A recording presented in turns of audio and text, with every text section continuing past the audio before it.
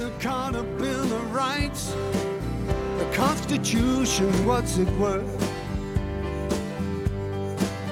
You know they're gonna grind us down until it really hurts. Is this a sovereign nation or just a police state?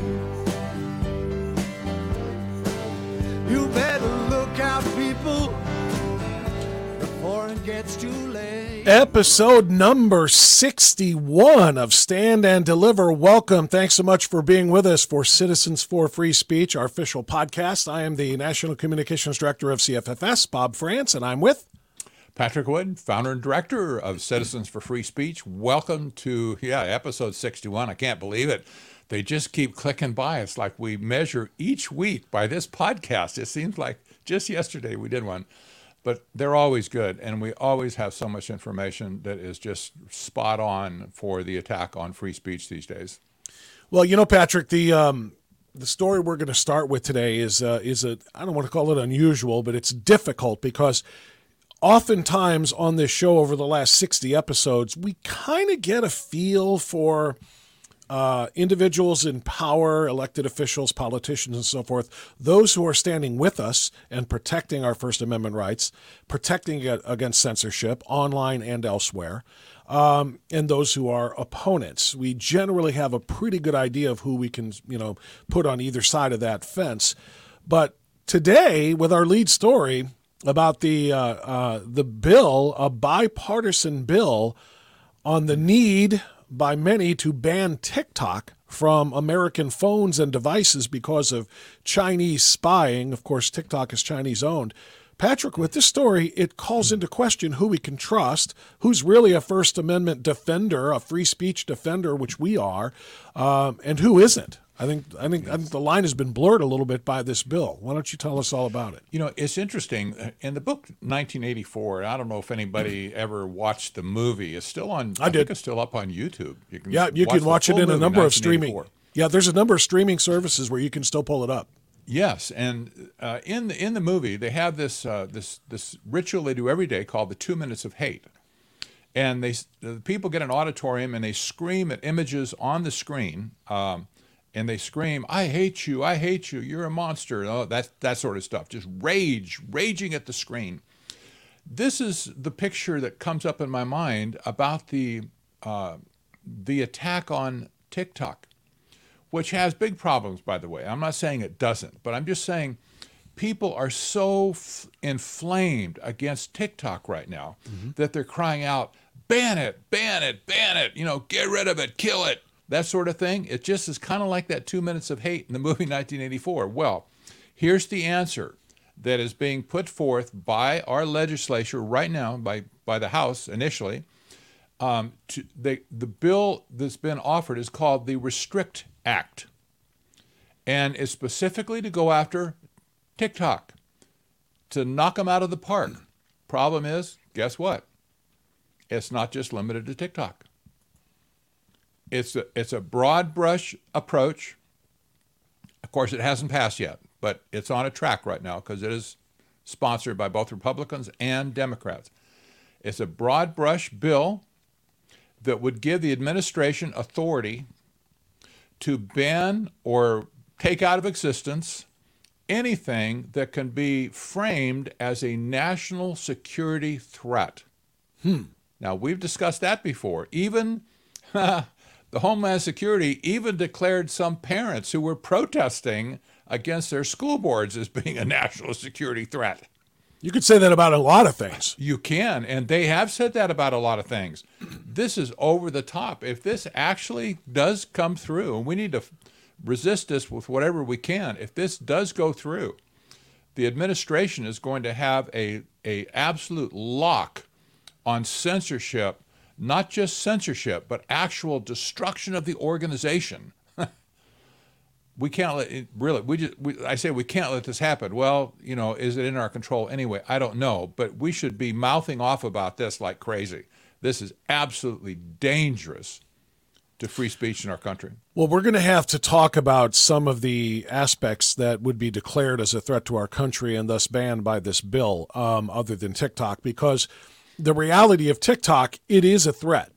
It is a huge threat. Yes. It is run and owned and operated by the Chinese Communist Party, not just some innocent, small company in China that put this app out there that went viral worldwide. It's owned by the Chinese Communist Party, and it has been proven. There is plenty of evidence, which was given in the testimony, that they can collect metadata and even more on virtually anything. They admitted in one of the director's statements in his testimony before Congress to being able to monitor every keystroke anybody who has TikTok on one of their devices makes. Mm-hmm.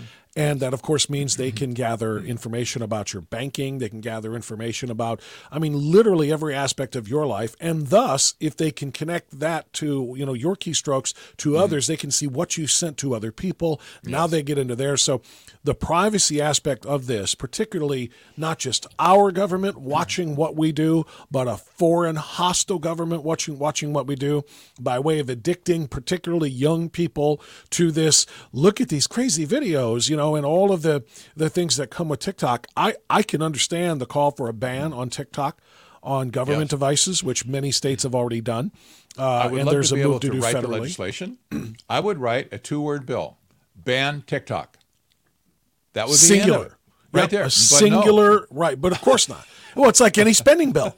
It's like any spending bill. They'll put a spending bill for military, which is of course extraordinarily important, national defense, and then they'll throw in, by the way, $2 billion for somebody's pet project, and then and then they'll throw another smaller bone out there for something like insulin.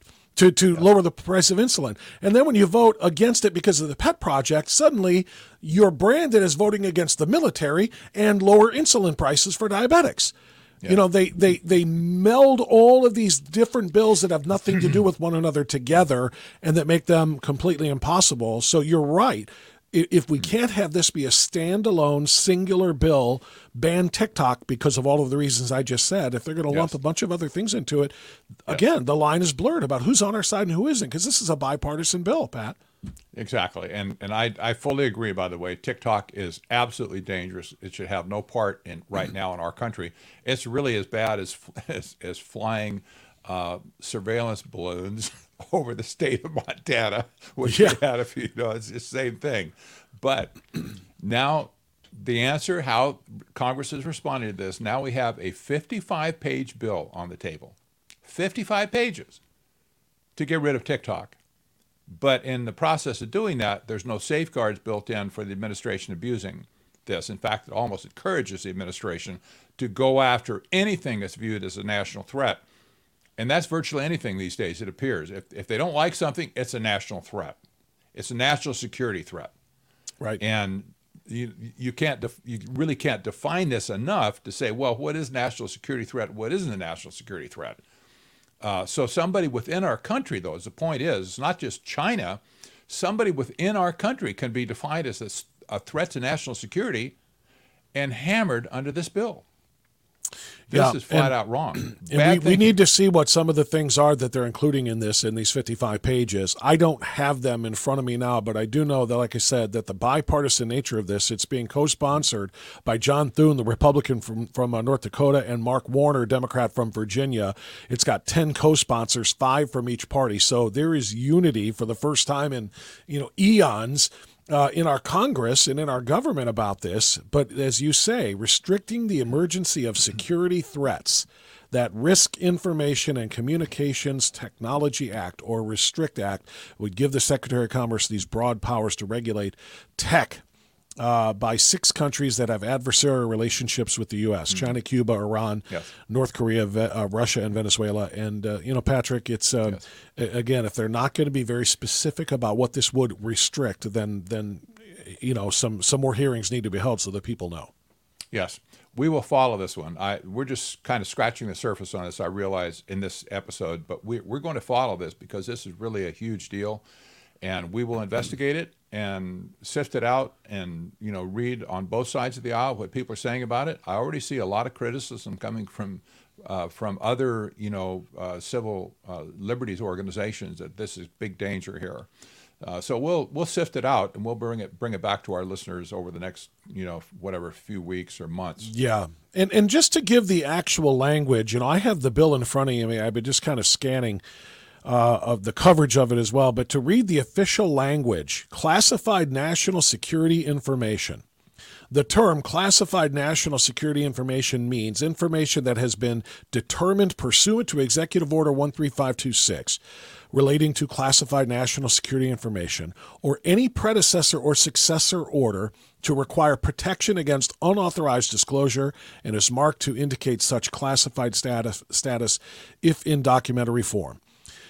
All of that is a fancy way of saying that the information as determined by the executive order, determined by the executive branch, it's not something that can be determined by legislators, that is national security, a national security threat, or even national security informative, they can shut down. They can shut down and restrict that from anybody and speaking or expressing or writing or sharing or whatever in any form. That's what makes this so dangerous. Yes. Is the actual language. So we're going to have to see exactly what kinds of things would be covered under, quote, security threats, classified national security information. We're going to have to find out what that actually means and what kind of language and what kind of forms of language that they're looking to shut down, which, again, it hasn't been made public yet, but the language that they have made public, some of which I just shared, lets you know that it is very broad in scope and thus potentially dangerous for everybody's speech. Yes, indeed. Well, enough of that. It's disturbing for sure, but we'll keep tracking on it and let our listeners know. Absolutely.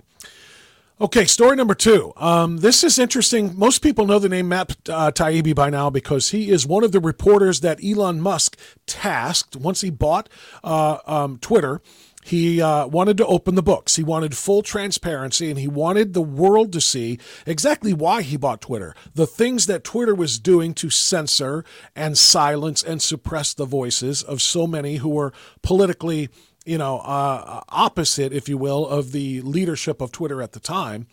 What they were doing. So he called them the Twitter files. He went in and looked at everything that he had just bought, including the records of how they ran the company before he bought it. He tasked a select few reporters with taking the information and reporting it to the public. Matt Taibbi was one of them. He's an independent journalist.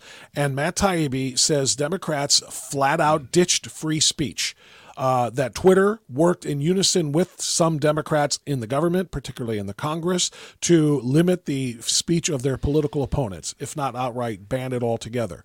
And now, Patrick, in addition to that story, we have the fact that suddenly Matt Taibbi is in the crosshairs of the federal government by way of, in this case, not of the FBI, but of the IRS, which is exactly what so many of us have been worried about.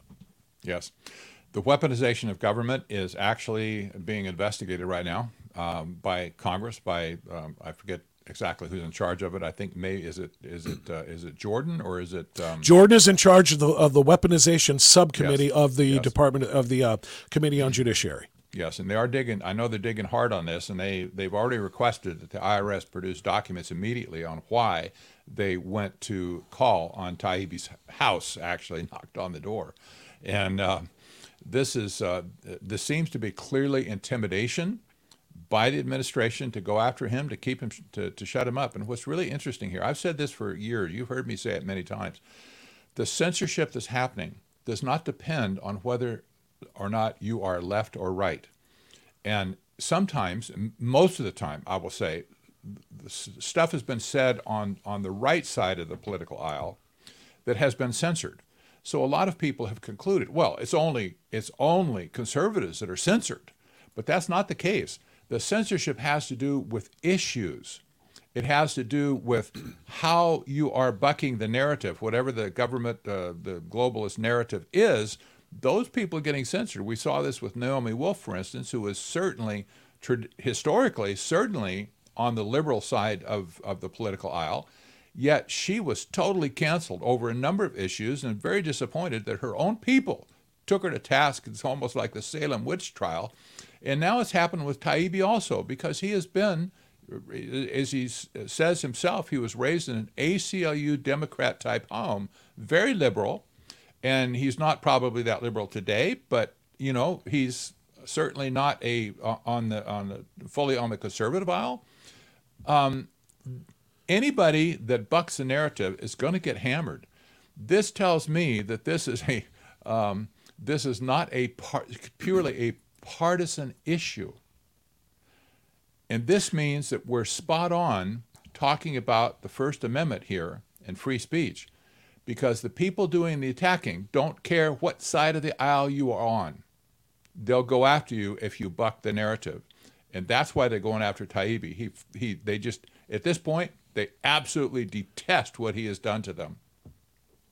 Well, two things in response to that. One, as far as Taibbi, as he says, and there's an article in which or actually an interview he did on Fox News, in which he said, I was raised a traditional ACLU liberal. I believed in free speech my entire life. That was one of the things that attracted me to the Democratic Party when I was a kid. The idea that we were the party that believed in letting everybody have a say, and we'll just make a better argument. And that's how the system works.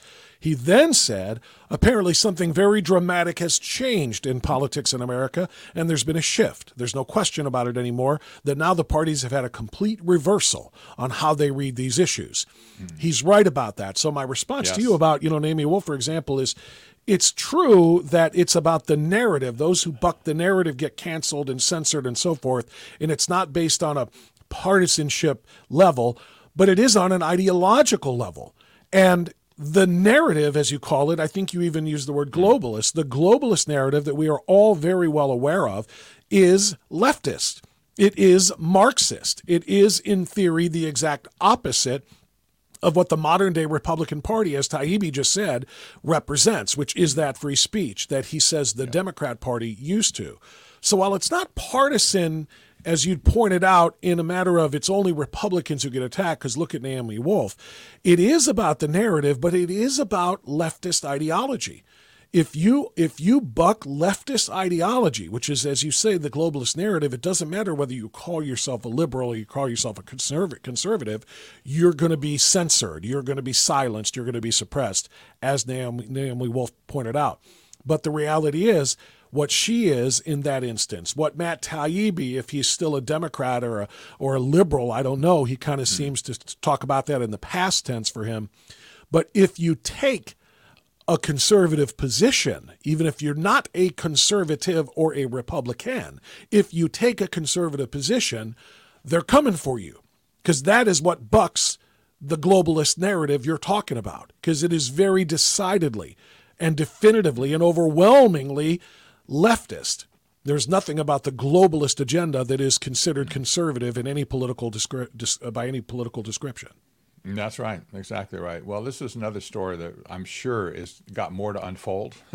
We're not done with it. And, Taibbi was the guy that Elon Musk chose to handle the Twitter files that he released to expose what's been going on, especially between the government and Twitter, and perhaps I think other things have been pulled into that dragnet as well. Mm-hmm. And he simply is just reporting on it. He's an investigative reporter. And he took the files and, he started writing stories on it. I would expect maybe that he was very surprised on what he found when he started to go through. Well, and not just that. He was surprised when he found out that the IRS came to his door with an unannounced. And let me read this from the Wall Street Journal. Mr. Taibbi has provoked the ire of Democrats and other journalists for his role in researching Twitter records and then releasing internal communications from the social media giant that expose its censorship and its contacts with government officials. Again, almost exclusively Democrats. Yes. This effort has already inspired government bullying, with Chair Lina Khan's Federal Trade Commission targeting new Twitter owner Elon Musk, demanding that the company identify all journalists granted access to the Twitter files. Now, Mr. Taibbi has told Mr. Jordan's committee that the IRS, like we mentioned, that an IRS agent showed up at his personal residence in New Jersey on March 9th. That just happens to be the day Mr. Taibbi testified before the Select Subcommittee on the weaponization of the federal government about what he learned about Twitter. The tax man left a note instructing him to call the IRS 4 days later. He was told in a call with the agent that both his 2018 and 2021 tax returns were being rejected. So, Patrick, I don't know what more you need to see. This is literally why the weaponization subcommittee was created because the government, in this case it's through the IRS, oftentimes it's through the FBI, the DOJ larger, but this is exactly what is being done here. The government is being weaponized against somebody that has been perceived to be an enemy of the government and an enemy of that ideology, or as you called it, that global narrative. Matt Taibbi is exposing things, therefore the government is coming for him. Yes. My view of Taibbi at this point, having read a little bit about him over the last couple of years now, is that he's not easily intimidated. No. I don't think he's easily intimidated. And I don't think he's going to just roll over and say, oh, I'm scared. I'm going to not write this stuff anymore. I think, if anything, it'll spur him on to dig even deeper and to write even more and expose even more of what's going on. And I think he's on that. It's kind of on a one-way trip for him right now. And I've often felt the same way myself. But he's on a one-way trip to get to the bottom of this. And we can hope that he does. I think there's a lot more to be said. I think so too, and you're right. He's a courageous guy. You know, you don't take that on. You don't even accept those Twitter files from Elon Musk unless you are ready to deal with the ramifications of reporting on them, because you know it's going to be coming. So I give him and everybody else that's been handed some of that responsibility a lot of credit. Patrick, let's talk about this article now about the political economy of free speech by Thomas DiLorenzo. You highlighted this one and shared it. I'd like you to tell everybody what's happening. Well, I'm sorry. Give me the story again. I don't know. Oh, it's the LouRockwell.com story on the political Okay. economy of free speech. Of course, I have it here. Well, this is a really interesting story. Lou Rockwell is, of course, a libertarian site, free market economics, Austrian school, etc. And this article was posted there that starts out. To most people, the issue of freedom of speech is a constitutional issue and a civil liberties matter. But a number of free market economists have written about it while insisting that one cannot separate political and economic freedom when it comes to freedom of speech. Among those are F.A. Hayek, Milton Friedman, Ludwig von Mises, and Murray Rothbard. And I think this is absolutely true. It's a really good point. Milton Friedman, for instance, wrote way back in 1979 an article that was entitled "The Economics of Free Speech." And as it turns out, free speech has been one of the main undergirdings of economic development in America. That is the free exchange of ideas. And they've actually been able to quantify this in economic terms, that without free speech, you really are not going to have the kind of economic development that you want. Whether it be freedom to invent, freedom to discuss, freedom to argue over patents or whatever it might be. When free speech is suppressed, economic activity is also suppressed. And I think we're seeing the effect of this. I think they're spot on.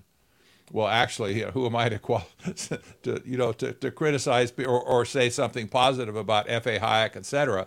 Yes, I think they're right on, but not because I'm such an expert on it. I just read their stuff and I think this makes a lot of sense. Free speech has been one of the principal undergirdings of the economic development in America from day one, and it still is today. And now that it's under attack, you look at what's happened to the economy, to the economic system. It's been shattered. You look at what happened during COVID, when all of those crazy policies were put on and free speech was shut down. What happened? The economy got trashed, the supply chain almost broke to pieces, the financial system went nuts, and it's still that way. We're still having the same problems today. When people can't discuss, they fight. That's bottom line. When people can't discuss things, they end up fighting with each other. And we have a lot of fighting going on right now. All that energy should be applied towards positive things, constructive things, making things, doing things. Fighting is destructive altogether. For those who haven't seen this, you can find it at LouRockwell.com, LouRockwell.com. This article is by Thomas DiLorenzo, but it's a collection of kind of the essay writing of each of these individuals you're speaking of. And as you get to the end of it, there's conclusions, and I want to read a portion of the conclusions, because it's right about what you just talked about with the fighting. Yes. For about the past half century now, American youth, and youth of other countries as well, have been indoctrinated in the idea that they are taking the moral high road by participating in campus riots, shouting and screaming demonstrations, and other efforts aimed at censoring any and all libertarian or conservative speech. They are the intellectual sons and daughters of the old communist theorist Herbert Marcuse and his doctrine of oppressive tolerance. This has occurred because there is very little intellectual pushback in terms of education about the virtues of freedom of speech. Even the ACLU long ago abandoned its defense of civil liberties in favor of promoting progressive politics. So the progressive politics referenced there in the conclusion literally has invaded not just the political realm, the ideological realm, but as you point out, the economic realm and the economics of the attack and the censorship of our free speech could not be more apparent. We're suffering economically in large part because we quash the freedom of individuals and of companies and of corporations from running their businesses how they wish, making sure that they comport with, DIE, new DIE laws, diversity, inclusion, and equity, and that if they don't participate in these things, in the woke way, these businesses are being destroyed. So there is a true economic decline that is being felt because of the crushing and the censoring of free speech. Yes, exactly. Adam Smith talked about the invisible hand in the economic system, that because of supply and demand and free market economics, which means let the market regulate itself. Things come up, things go down, people start businesses, some fail, some succeed.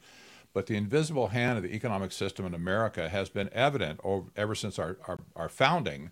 And in the same way, free speech is in that same thought, that the invisible hand of discourse, if you will, where people have the freedom to exchange ideas. Some ideas are stupid, some ideas are good. Nobody may agree with anything, some may agree with everything, but the idea of being able to duke it out in the arena of free speech, if you will, the correct speech will eventually, that is, the truth will eventually win out in those discussions and stuff. And this is the essence of what free speech was supposed to be to the founders of our nation. It was just, in other words, just leave it alone, let it operate, and it'll work itself out in the same way that the economic system will work itself out if you just leave it alone.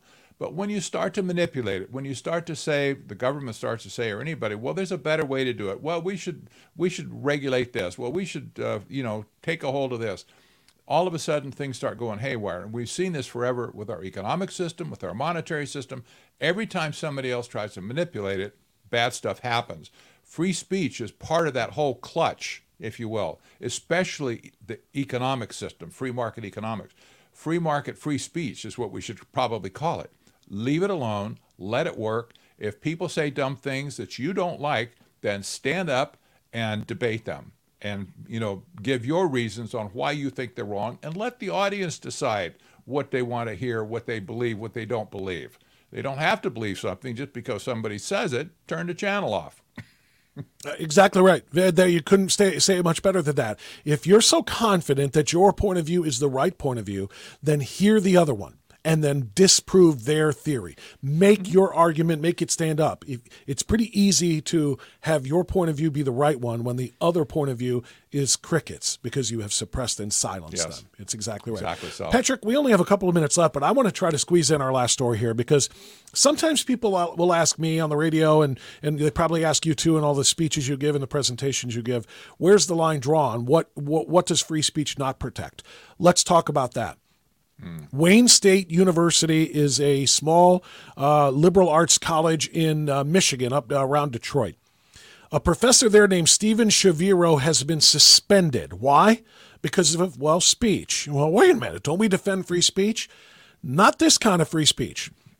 Shaviro wrote in a Facebook post on Sunday that while he does not, quote, advocate violating federal and state criminal codes, end quote, it is, quote, far more admirable to kill a racist, homophobic, or transphobic speaker than it is to shout them down, end quote.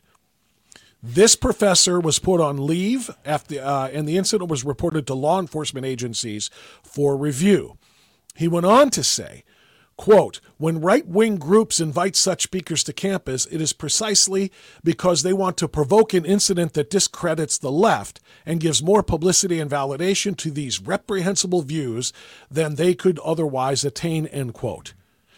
So the president of the university, Wayne State University President Roy Wilson, responded to the Post in a Monday email to the campus community that announced his suspension, saying, quote, the Post stated that rather than shouting down those with whom we disagree, one would be justified to commit murder to silence them. We have on many occasions defended the right of free speech guaranteed by the First Amendment to the U.S. Constitution, but we feel this post far exceeds the bounds of reasonable or protected speech. It is, at best, morally reprehensible and, at worst, criminal, end quote. So, Patrick, my response to that is I'm glad to hear the professor or the president take such a strong stand, but why only suspended and not terminated? Why not only suspended or terminated and not arrested? Because this is a legitimate threat to kill speakers with whom students may disagree. It indicates that there may have been some real serious pushback to the whole university, and they said, well, we better do a pause here and at least suspend him. That means he could come back. They could bring him back at some point unless they totally terminate him. I don't think he'd have a leg to stand on if he sued for wrongful termination either. No. This is important, but we see this in other places too right now. We won't have time to get into it maybe next episode, but we're talking about the death penalty, if you will, being levied against people that you don't agree with. This has been the historical context of the genocides that have happened in the last century, whether it be in the Bolshevik Revolution or the German Revolution, if you will, or in Cambodia or in many countries, China. When free speech is crushed, that is where the newspapers are taken over, the radio stations are taken over, that sort of thing, death follows. Death follows. This is a thing. You can look back in history and see this every time. The attacks on free speech eventually end up with people getting killed. Now, I'm not saying that that's going to happen here as a trend across America, but when I see something like this, I see a little spark of what I saw in the last century when I studied it. I wasn't there. I was there for part of it. Okay, so don't get me wrong. I'm not that old. But when I studied what happened historically with the various revolutions, free speech eventually tipped over until people were murdered for their speech. This professor, loose cannon, I see a little spark of that. You can see this philosophy is still alive and well. This is the extrapolated end, I think, to attacks on free speech. This is where it ends up. And boy, do we need to put a lid on this, Bob. Well, if we had another 10 or 15 minutes in this episode, I would respond to that the way I want to, because we are literally seeing murders happen because of proposed or suggested speech or views that might make one feel less than accepted. We literally saw a murder, a school shooting in that realm earlier this week. Yes. I don't have enough time to hit it now, or we don't, but maybe we'll talk about that next week. But there is an element to that, Patrick, that I think you're 1,000% right, is happening right now. It is the necessary. We will cover this next week, by the way. I promise you that. We just kind of gave you a teaser. Yeah. There's a lot to be said about the shooting. And certainly we pray for all the parents, and we're so concerned about the fallout from this just in the community and stuff is horrible. But there is a larger story that's going to unfold on this, and we're going to be covering it because it's directly related to free speech. Yep, you could not be more right. Yeah. So we'll save that one for our next episode, but that is going to do it for this episode. Let's close by reminding you how you can be a supporter and a defender of the First Amendment, which is what we are. Go to citizensforfreespeech.org, citizensforfreespeech.org. Become a member. It is completely free. Join us, increase our numbers, do whatever you can to be active, do whatever you can to support this organization, because literally our country depends on our First Amendment. So we need you to defend it with us. Thanks, everybody, for being a part of our podcast. We'll see you next time right here on Stand and Deliver.